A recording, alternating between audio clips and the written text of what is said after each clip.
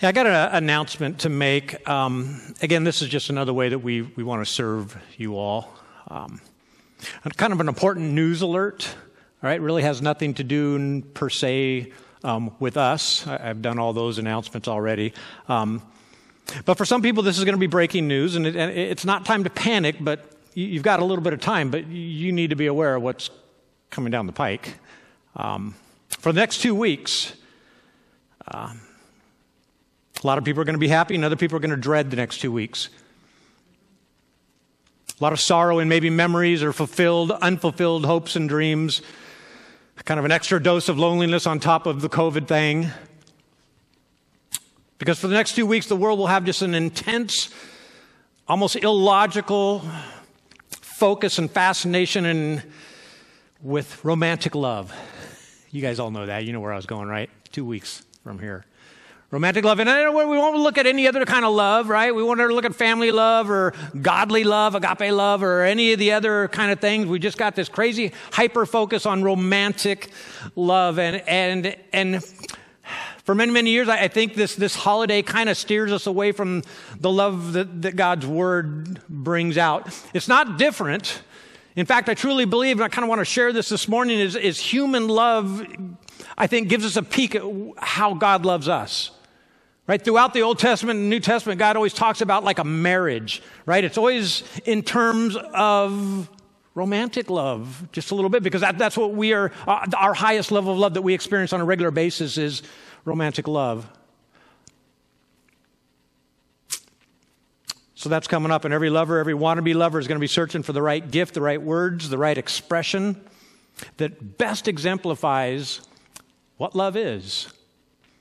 So I looked on the internet. You guys do this occasionally. I looked for the memes, and they were funny. They were a lot of love is. Some of them were beautiful. I'm not going to go through them. Some of them were funny. Some of them were rather tragic.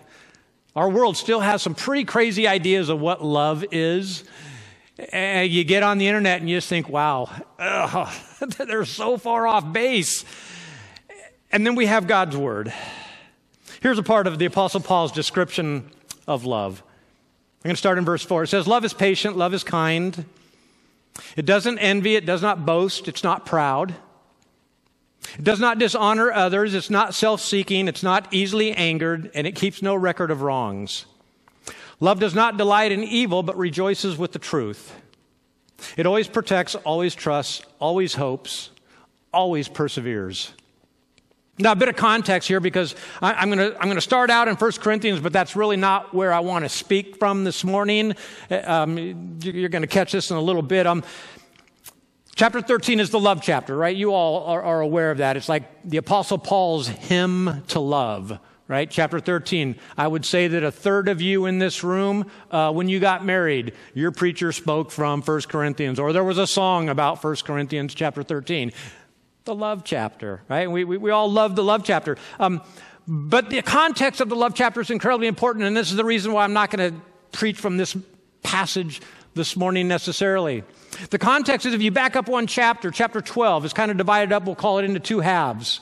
And the first half, Paul is spending a greater deal amount of time explaining to the church at Corinth about spiritual gifts. Right? They were confused about spiritual gifts. And we're going to find out what their confusion was in just a little bit. We have the same confusion.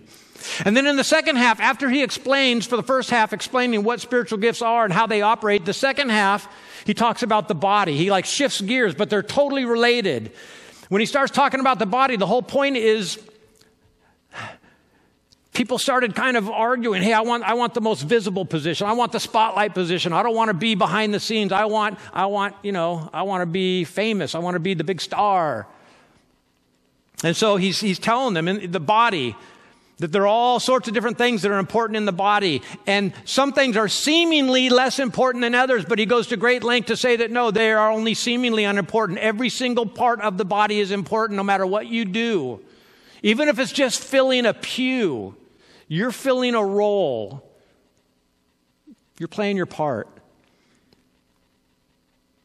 And so as he explains, right, that these gifts, they were apparently tearing the church of Corinth apart. Right? They were arguing who had the greater gift, who was the greater this, greater that, greater this. And he's not just teaching to add to their knowledge base, right? He's responding to a problem. And it's a problem that they were having, and a problem that every one of his early churches were having. It's a problem that we still have in the church today. And it becomes clear at the end of chapter 12. I'm going to jump now to the end of chapter 12. This is right before Paul launches into his hymn of love, right? The end of chapter 12 says this: "Now eagerly desire the greater gifts." Now again, he's just spent a whole chapter talking about the gifts of the Spirit, prophecy and tongues and all the really amazing gifts. And then a whole second half of the chapter talking about, hey, right, we're a body. Every one of you is important no matter what your gifting is. Your gifting doesn't equate to your importance or your value. Right? The whole chapter. And at the very end, he says this: "Now eagerly desire the greater gifts, and yet I will show you the most excellent way." Now that's a little bit confusing, right? I looked at that several times, and I knew what it understood, but I was like, So I'm going to switch over to the Message version for just this passage here. This is a paraphrase, just in case you're wondering what the Message is. It's a paraphrase, kind of like the old Living Bible. Remember in the 70s, the Living Bible? This is a paraphrase. I think it's a really good paraphrase. But this is 1 Corinthians chapter 12, verse 31. The first part of it says, "And some of you," and yet, after that whole chapter, "and yet some of you keep competing for the so-called important gifts." Right? This is what was going on in the church. Some of you think the spotlight needs to be shining only on you, right? And this is not you. I'm speaking Paul to the Corinthian church, but Paul's speaking to all Christians down through the ages, right? Some of you think you're more important than others. Some of you think you can do this all on your own. Some of you think you don't need anybody else. Some of you think you don't need to participate in the life of the church. Sunday worship services, Sunday school, small groups, ministry projects, right? You don't need to participate in that. Paul concludes. Again, "And yet some of you keep competing for the so-called important parts, but now I want to lay out a far better way for you." I love this passage. Love this passage. A far better way. And what is the far better way? It's love. It's love. Love is the most important aspect of our faith. In fact, it's the only thing that can bring unity to an incredibly selfish humanity, whether that humanity is saved or not, right? We all know this. We know this. In fact, Paul says that love is even more important than faith. What? Love is even more important than faith? Wow, Paul's going off the deep end here. Here's the intro to Paul's chapter 13, right? The hymn to love, the love chapter. Leanne read this just a bit earlier. Now, I want you to notice something. It starts out by describing what many people think is love, but Paul says, no, not really. Check this out. This is in the NIV again. It says, "If I speak in the tongues of men or angels and do not have love, I am only a resounding gong or a clanging cymbal. If I have the gift of prophecy and can fathom all mysteries and all knowledge." And now you notice here, before I continue, he's going through the gifts of the Spirit that he just now mentioned in chapter 12, right? Make that connection. He's just saying, hey, these gifts are really, really great, but without love, they don't count. They don't matter. They get you nowhere, right? You're spinning, but you're not getting anywhere. He's categorically cleaving all these things that we do in church from love, right? Everything. Continue. "And if I have a faith that can move mountains, wow, but do not have love, I am nothing. If I give all my possessions to the poor and give over my body to hardship that I may boast," right? We do that, right? We play the martyr all the time. Oh, look how hard I'm working. It kind of drives me nuts when people do that. "But I do not love, I gain nothing." And then Paul concludes the chapter with these words: "And now these three remain, faith, hope, and love, but the greatest of these is love." Right? Having faith in God and His promises, it gives us an unswerving hope, right? That these promises will be fulfilled in our lives. But here's the surprising corollary to this passage here, surprising truth. Without love, our faith is groundless, and our hope is eventually destroyed. Without love. Now, you're no, Pastor, what are you talking about? It's like without God. Hear me out. Without love, your faith is groundless. You have faith in an idea. Therefore, your hope it's eventually going to be destroyed. You will lose hope because the one that you have faith in is not trustworthy. I want to show you what I mean here. The Apostle Paul also wrote 3 letters, right? Y'all know Matthew, Mark, Luke, and John. Did I say Apostle Paul? I meant Apostle John. So he writes the Gospel of John, but he also writes 3 letters at the very end of your New Testament. It's very short little letters. He's speaking to the Christian community, and he's writing to warn them about false ideas, right? Misguided thinking. And in just 3 words, he explains why the greatest thing in the world is love, and why without love, our faith is something less than God. Our faith is in something less than God, which will eventually destroy our hope. This is in 1 John chapter 4, verses 7 and 8. Dear friends, let us love one another, for love comes from God. Everyone who loves has been born of God and knows God, and whoever does not love does not know God. And here are the 3 words. I've highlighted 4 of them, but focus on the last 3. God is love. And we just kind of read over that, and for years and years I just kind of read over that, and I read it wrong. I think I read it wrong. And I want to make sure we're all reading it correctly this morning. In this statement, there are three statements. They're all separated, but they're all kind of weighty. Right? The first statement is love comes from God. If you were to drop down in this letter to verse 19, it says that we only love because God loved us first. Love comes from God. Again, I mentioned this earlier. Before Jesus, the world had some pretty crazy ideas of love. They were filled with ideas of vengeance and hate, actually. Right? That's the way they loved. By destroying people who weren't a part of your culture, your club, your family, your tribe.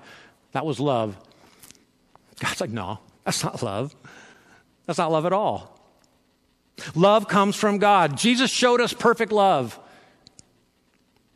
Not just family and tribe. And then he commanded us to go and do likewise. Love everybody. The second statement is if you love others, you know God, and love is the proof. And I'm going to get to that in just a moment. The third statement, if you don't love, then you don't know God.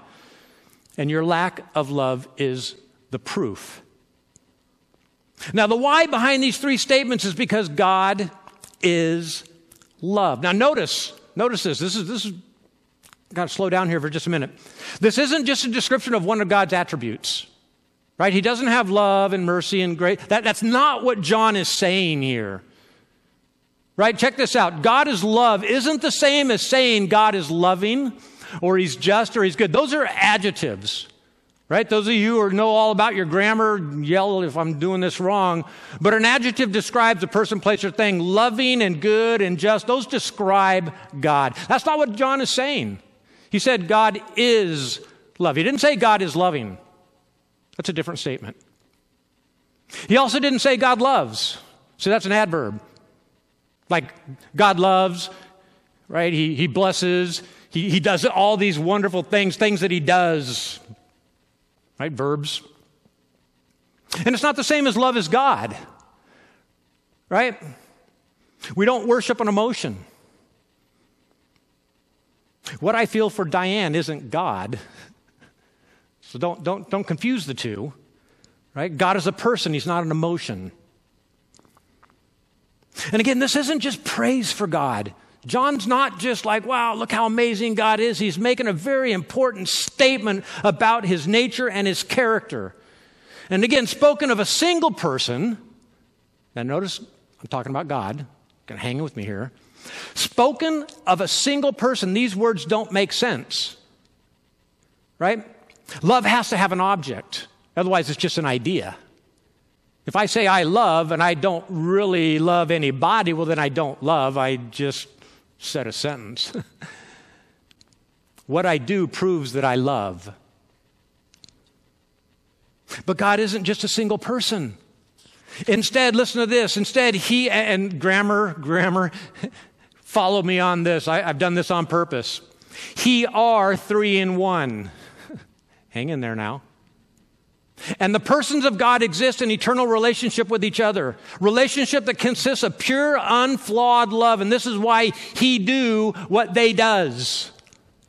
God is love, Because God is God the Father, God the Son, and God the Holy Spirit, and they live in a perfect, have always lived eternal in a perfect, loving relationship. Always giving, always receiving, never stepping on the other one's toes, right?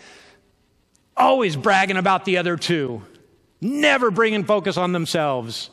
Even when God says in the Old Testament, like, I'm a jealous God, don't get confused, right? He's not talking about him as opposed to his Son and the Holy Spirit, right? He's immediately in that statement, he's saying, look, I'm about relationship. I'm about relationship. The Father loves the Son and the Spirit. The Son loves the Father and the Spirit. The Spirit loves the Father and the Son. And this is who God is. And this is why he do what they does. I know some of you go, my mom would be flipping right now if she's watching. The early Greek theologians, they 200 or 300 years after Christ had passed, the Greek culture had inundated the Mediterranean world. And they had noticed that in the Greek culture, they have a dance called perichoresis, in which at least 3 or more people, they kind of have a twirling, it's a circle dance. Right? And the early theologians, they looked at this and they watched these 3, 4, 5, 6, 7 people. It didn't matter who it was, but it was always more than 2. It was always 3 or more. And they would dance in circles and they would have just this perfect rhythm, perfect unity. Right? With each of the dancers giving and receiving perfectly, nobody overstepping anybody else.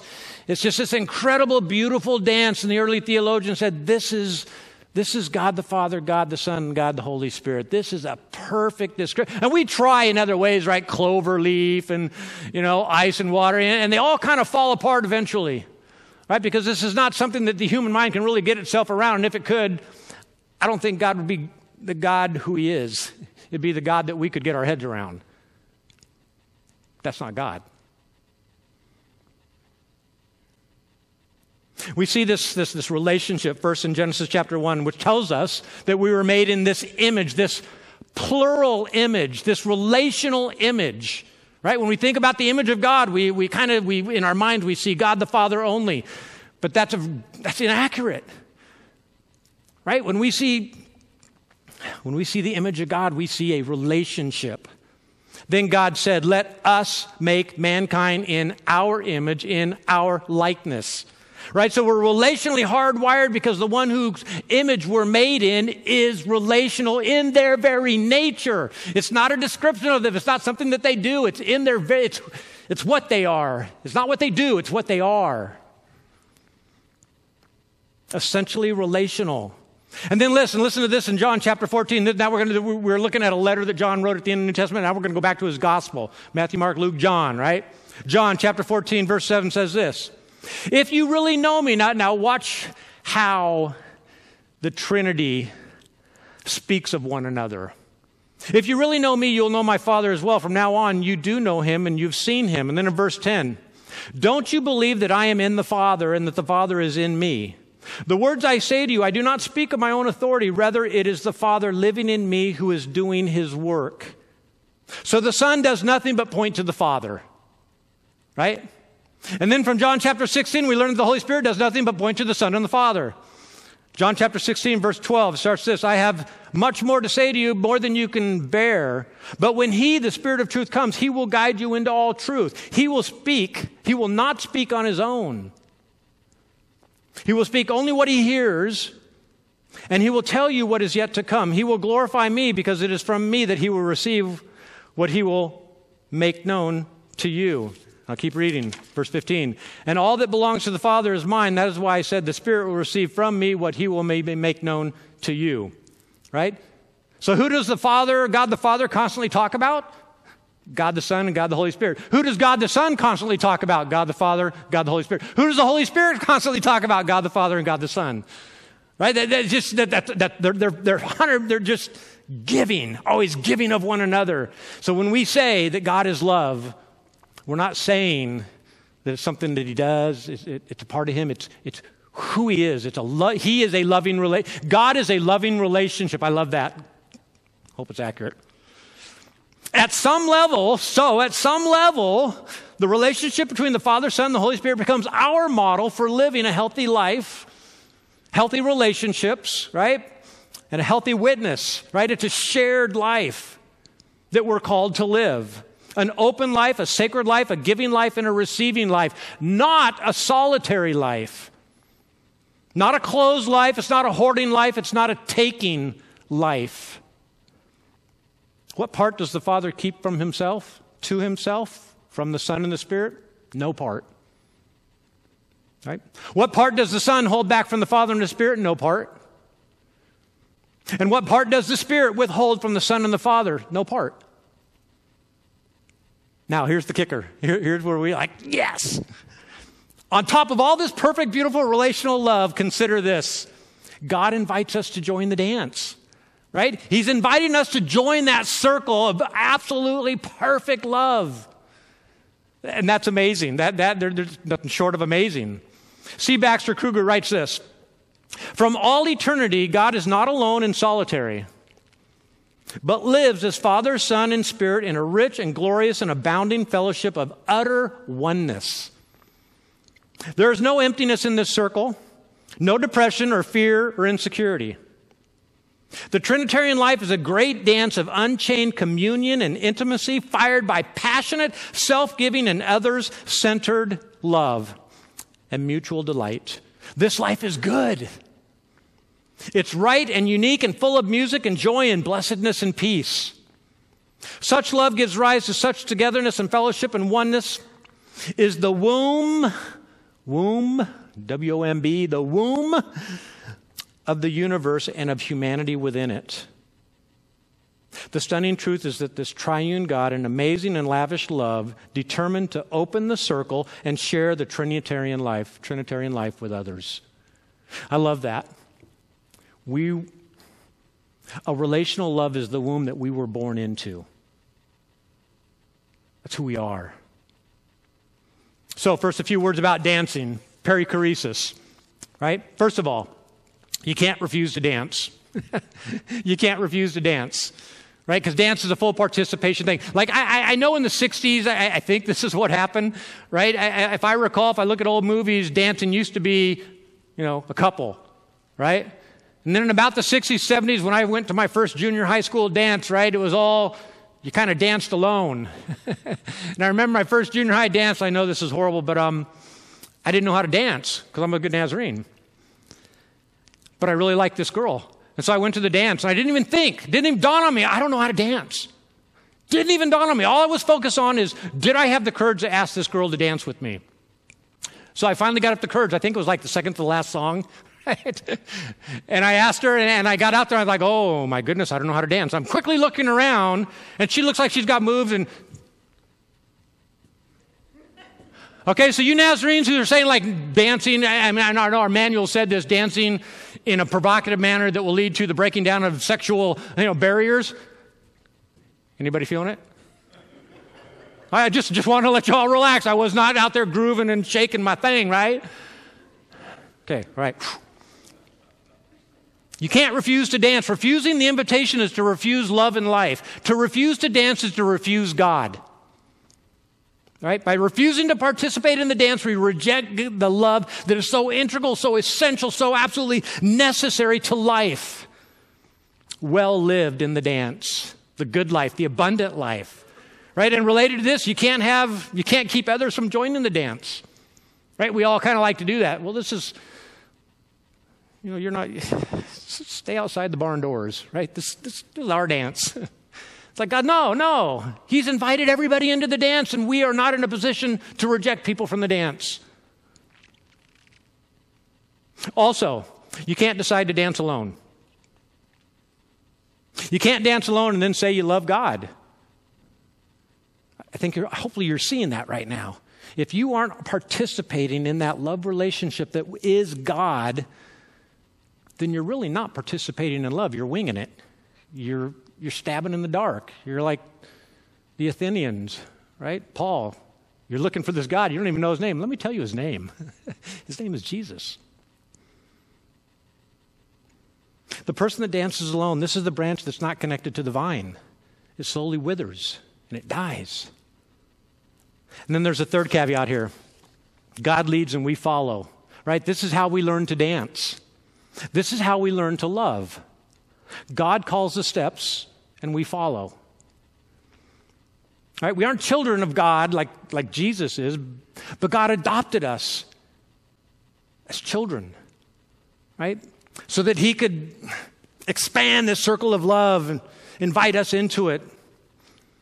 And of course, our first ancestors probably broke out of the dance. They decided, I don't want to dance. Maybe I want to dance alone. I think it'll be more fun. I don't know what they were thinking, and all humanity has been chasing down that rabbit hole ever since. But Jesus came to restore the dance. Right? Those of you who've removed yourselves from the dance, I don't know how to dance. Well, Christ comes, join the dance. Come on, join the dance. Within our circle of love, you will learn to love. You will learn to love to dance. Your life will be so filled with joy, you won't be able to hold it in. Number 4, and this is the last one. Sin destroys our ability and our desire to dance with God. One of the very best descriptions, the definitions I've ever seen of sin is that we sin when we fail to love completely. By refusing to dance and by going it alone or dancing solo, we're not allowing God to call out the steps. We might say we love, but the truth that is God isn't in us. To accept and live into the three persons of the Trinity as God has revealed himself to be is to participate in all that they are doing, right? Not to be a spectator. To join God the Father in creating holy spaces in darkness, to join God the Son in redeeming, and to join the Holy Spirit in drawing people into holy community, right? This is who we are. An article I read recently best illustrates how sin wrecks the dance. I want to conclude with this. It went something like this. His name was Philip. Can't remember his last name. This is a real person. This is a real event. Conversation with something like this. Lord, why do you hate sin? Because we all seem to like it down here. And God replied, Philip, why do you hate cancer? Background to the story, this Philip had a fiance early in his life. And as they were preparing for the marriage, the whole bit, she was diagnosed with cancer. And she died before the wedding date. And Philip didn't think he'd ever be able to love again. Right? His life just became dark. And the idea of dancing, he probably wasn't a dancer. He says he wasn't a dancer. But just the idea of going out and enjoying life was off the table. It was done. He wasn't even sure he could ever do it again. Then he finally meets somebody and he falls in love again. And he has this desire to dance. Right? But in this whole process, he makes some stunning discoveries about God in this struggle of his. Cancer had robbed Philip of his first love. It not only stole their future, it stole the very presence. Its very presence, cancer, handicapped the time that we did have together. These are his words. The more cancer took over, the more it limited our freedom and our choices. Sometimes all I could do was sit beside her and hold her hand. Cancer ultimately destroyed our relationship. God is saying, this is why I hate sin. I love relationships, and I love people. And sin wrecks everything. Sin, it gets to the point where all I can do is hold a person's hand because they can't dance anymore. They can't participate in a life of love, and all I can do is hold their hand. This is why I hate sin. Because I love people. And sin separates me from the people that I love.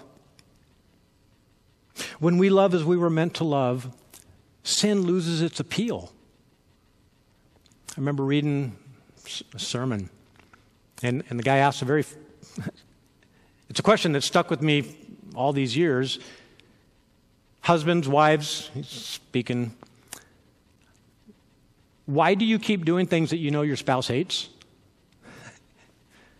And it struck me. It's like, why? I know she hates that. I know she hates it when I leave silverware on the counter. I know she, there's, she knows there's things I hate. And if we really love each other, and it took me a while to get to this point, it's like, why do I keep doing that? And I stopped. I stopped. It was the weirdest thing. Well, not completely. Don't talk to Diane. I improved. There's the word I'm looking for. So, when we love as we were meant to love, sin loses its appeal and its attraction for us. So love is a dance. And the next time God calls, care to dance. I don't know what the dance will be like. It might be a ministry project. It might just be a Sunday morning service. I don't know. But when he asks you care to dance, understand something, right? It's not on you. He will show you the steps. He will show you the way. You will have the time of your life. It will be the best dance party you ever been to. Or the only one you've ever been to. Bow your head. Father,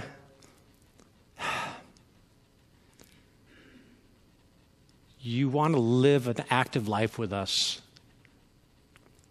A life in which we bless each other. We bless you, Father. Father, you bless us. We bless other people. We just love. But Father, don't let us be confused. Don't let us be misled. Love it's not an emotion. You are love. And when we live with you, within you, and we are filled with your Spirit, we have love. So what John said in his first letter is absolutely true. If I don't love, you're not in me. And if I do love, then that's the proof that you are in me. So, Father, for every person listening and deciding, I'm tired of doing it alone. I don't dance well alone. Father, can I join the dance? He's already extended the invitation. And if you're listening, it's a simple thing. Father, I want to join the dance. I'm tired of dancing alone. Call the shots. Call the shots from here on out, and I will simply follow. And I can already feel hope returning. Because your promises are always fulfilled, Father. Every promise you've made has been fulfilled so far. And that's where my hope lies. So, Father, help us lean into love. Help us to lean into relationships. Help us to understand that this is not a solitary life. That absolute joy and happiness will only arrive when we give to each other, when we join in. Thank you, Father. Thank you for the invitation. Thank you, Jesus, for restoring the dance. Father, and Holy Spirit, thank you for reminding us and pointing these things out in your word. Otherwise, this would just be so hard to understand, Father, but your Holy Spirit brings us understanding and then shows us the way that this should be played out in our lives. So, Father, we love you all. We love you, Father. We love you, Jesus. We love you, Holy Spirit. And we pray these things in your name. Amen.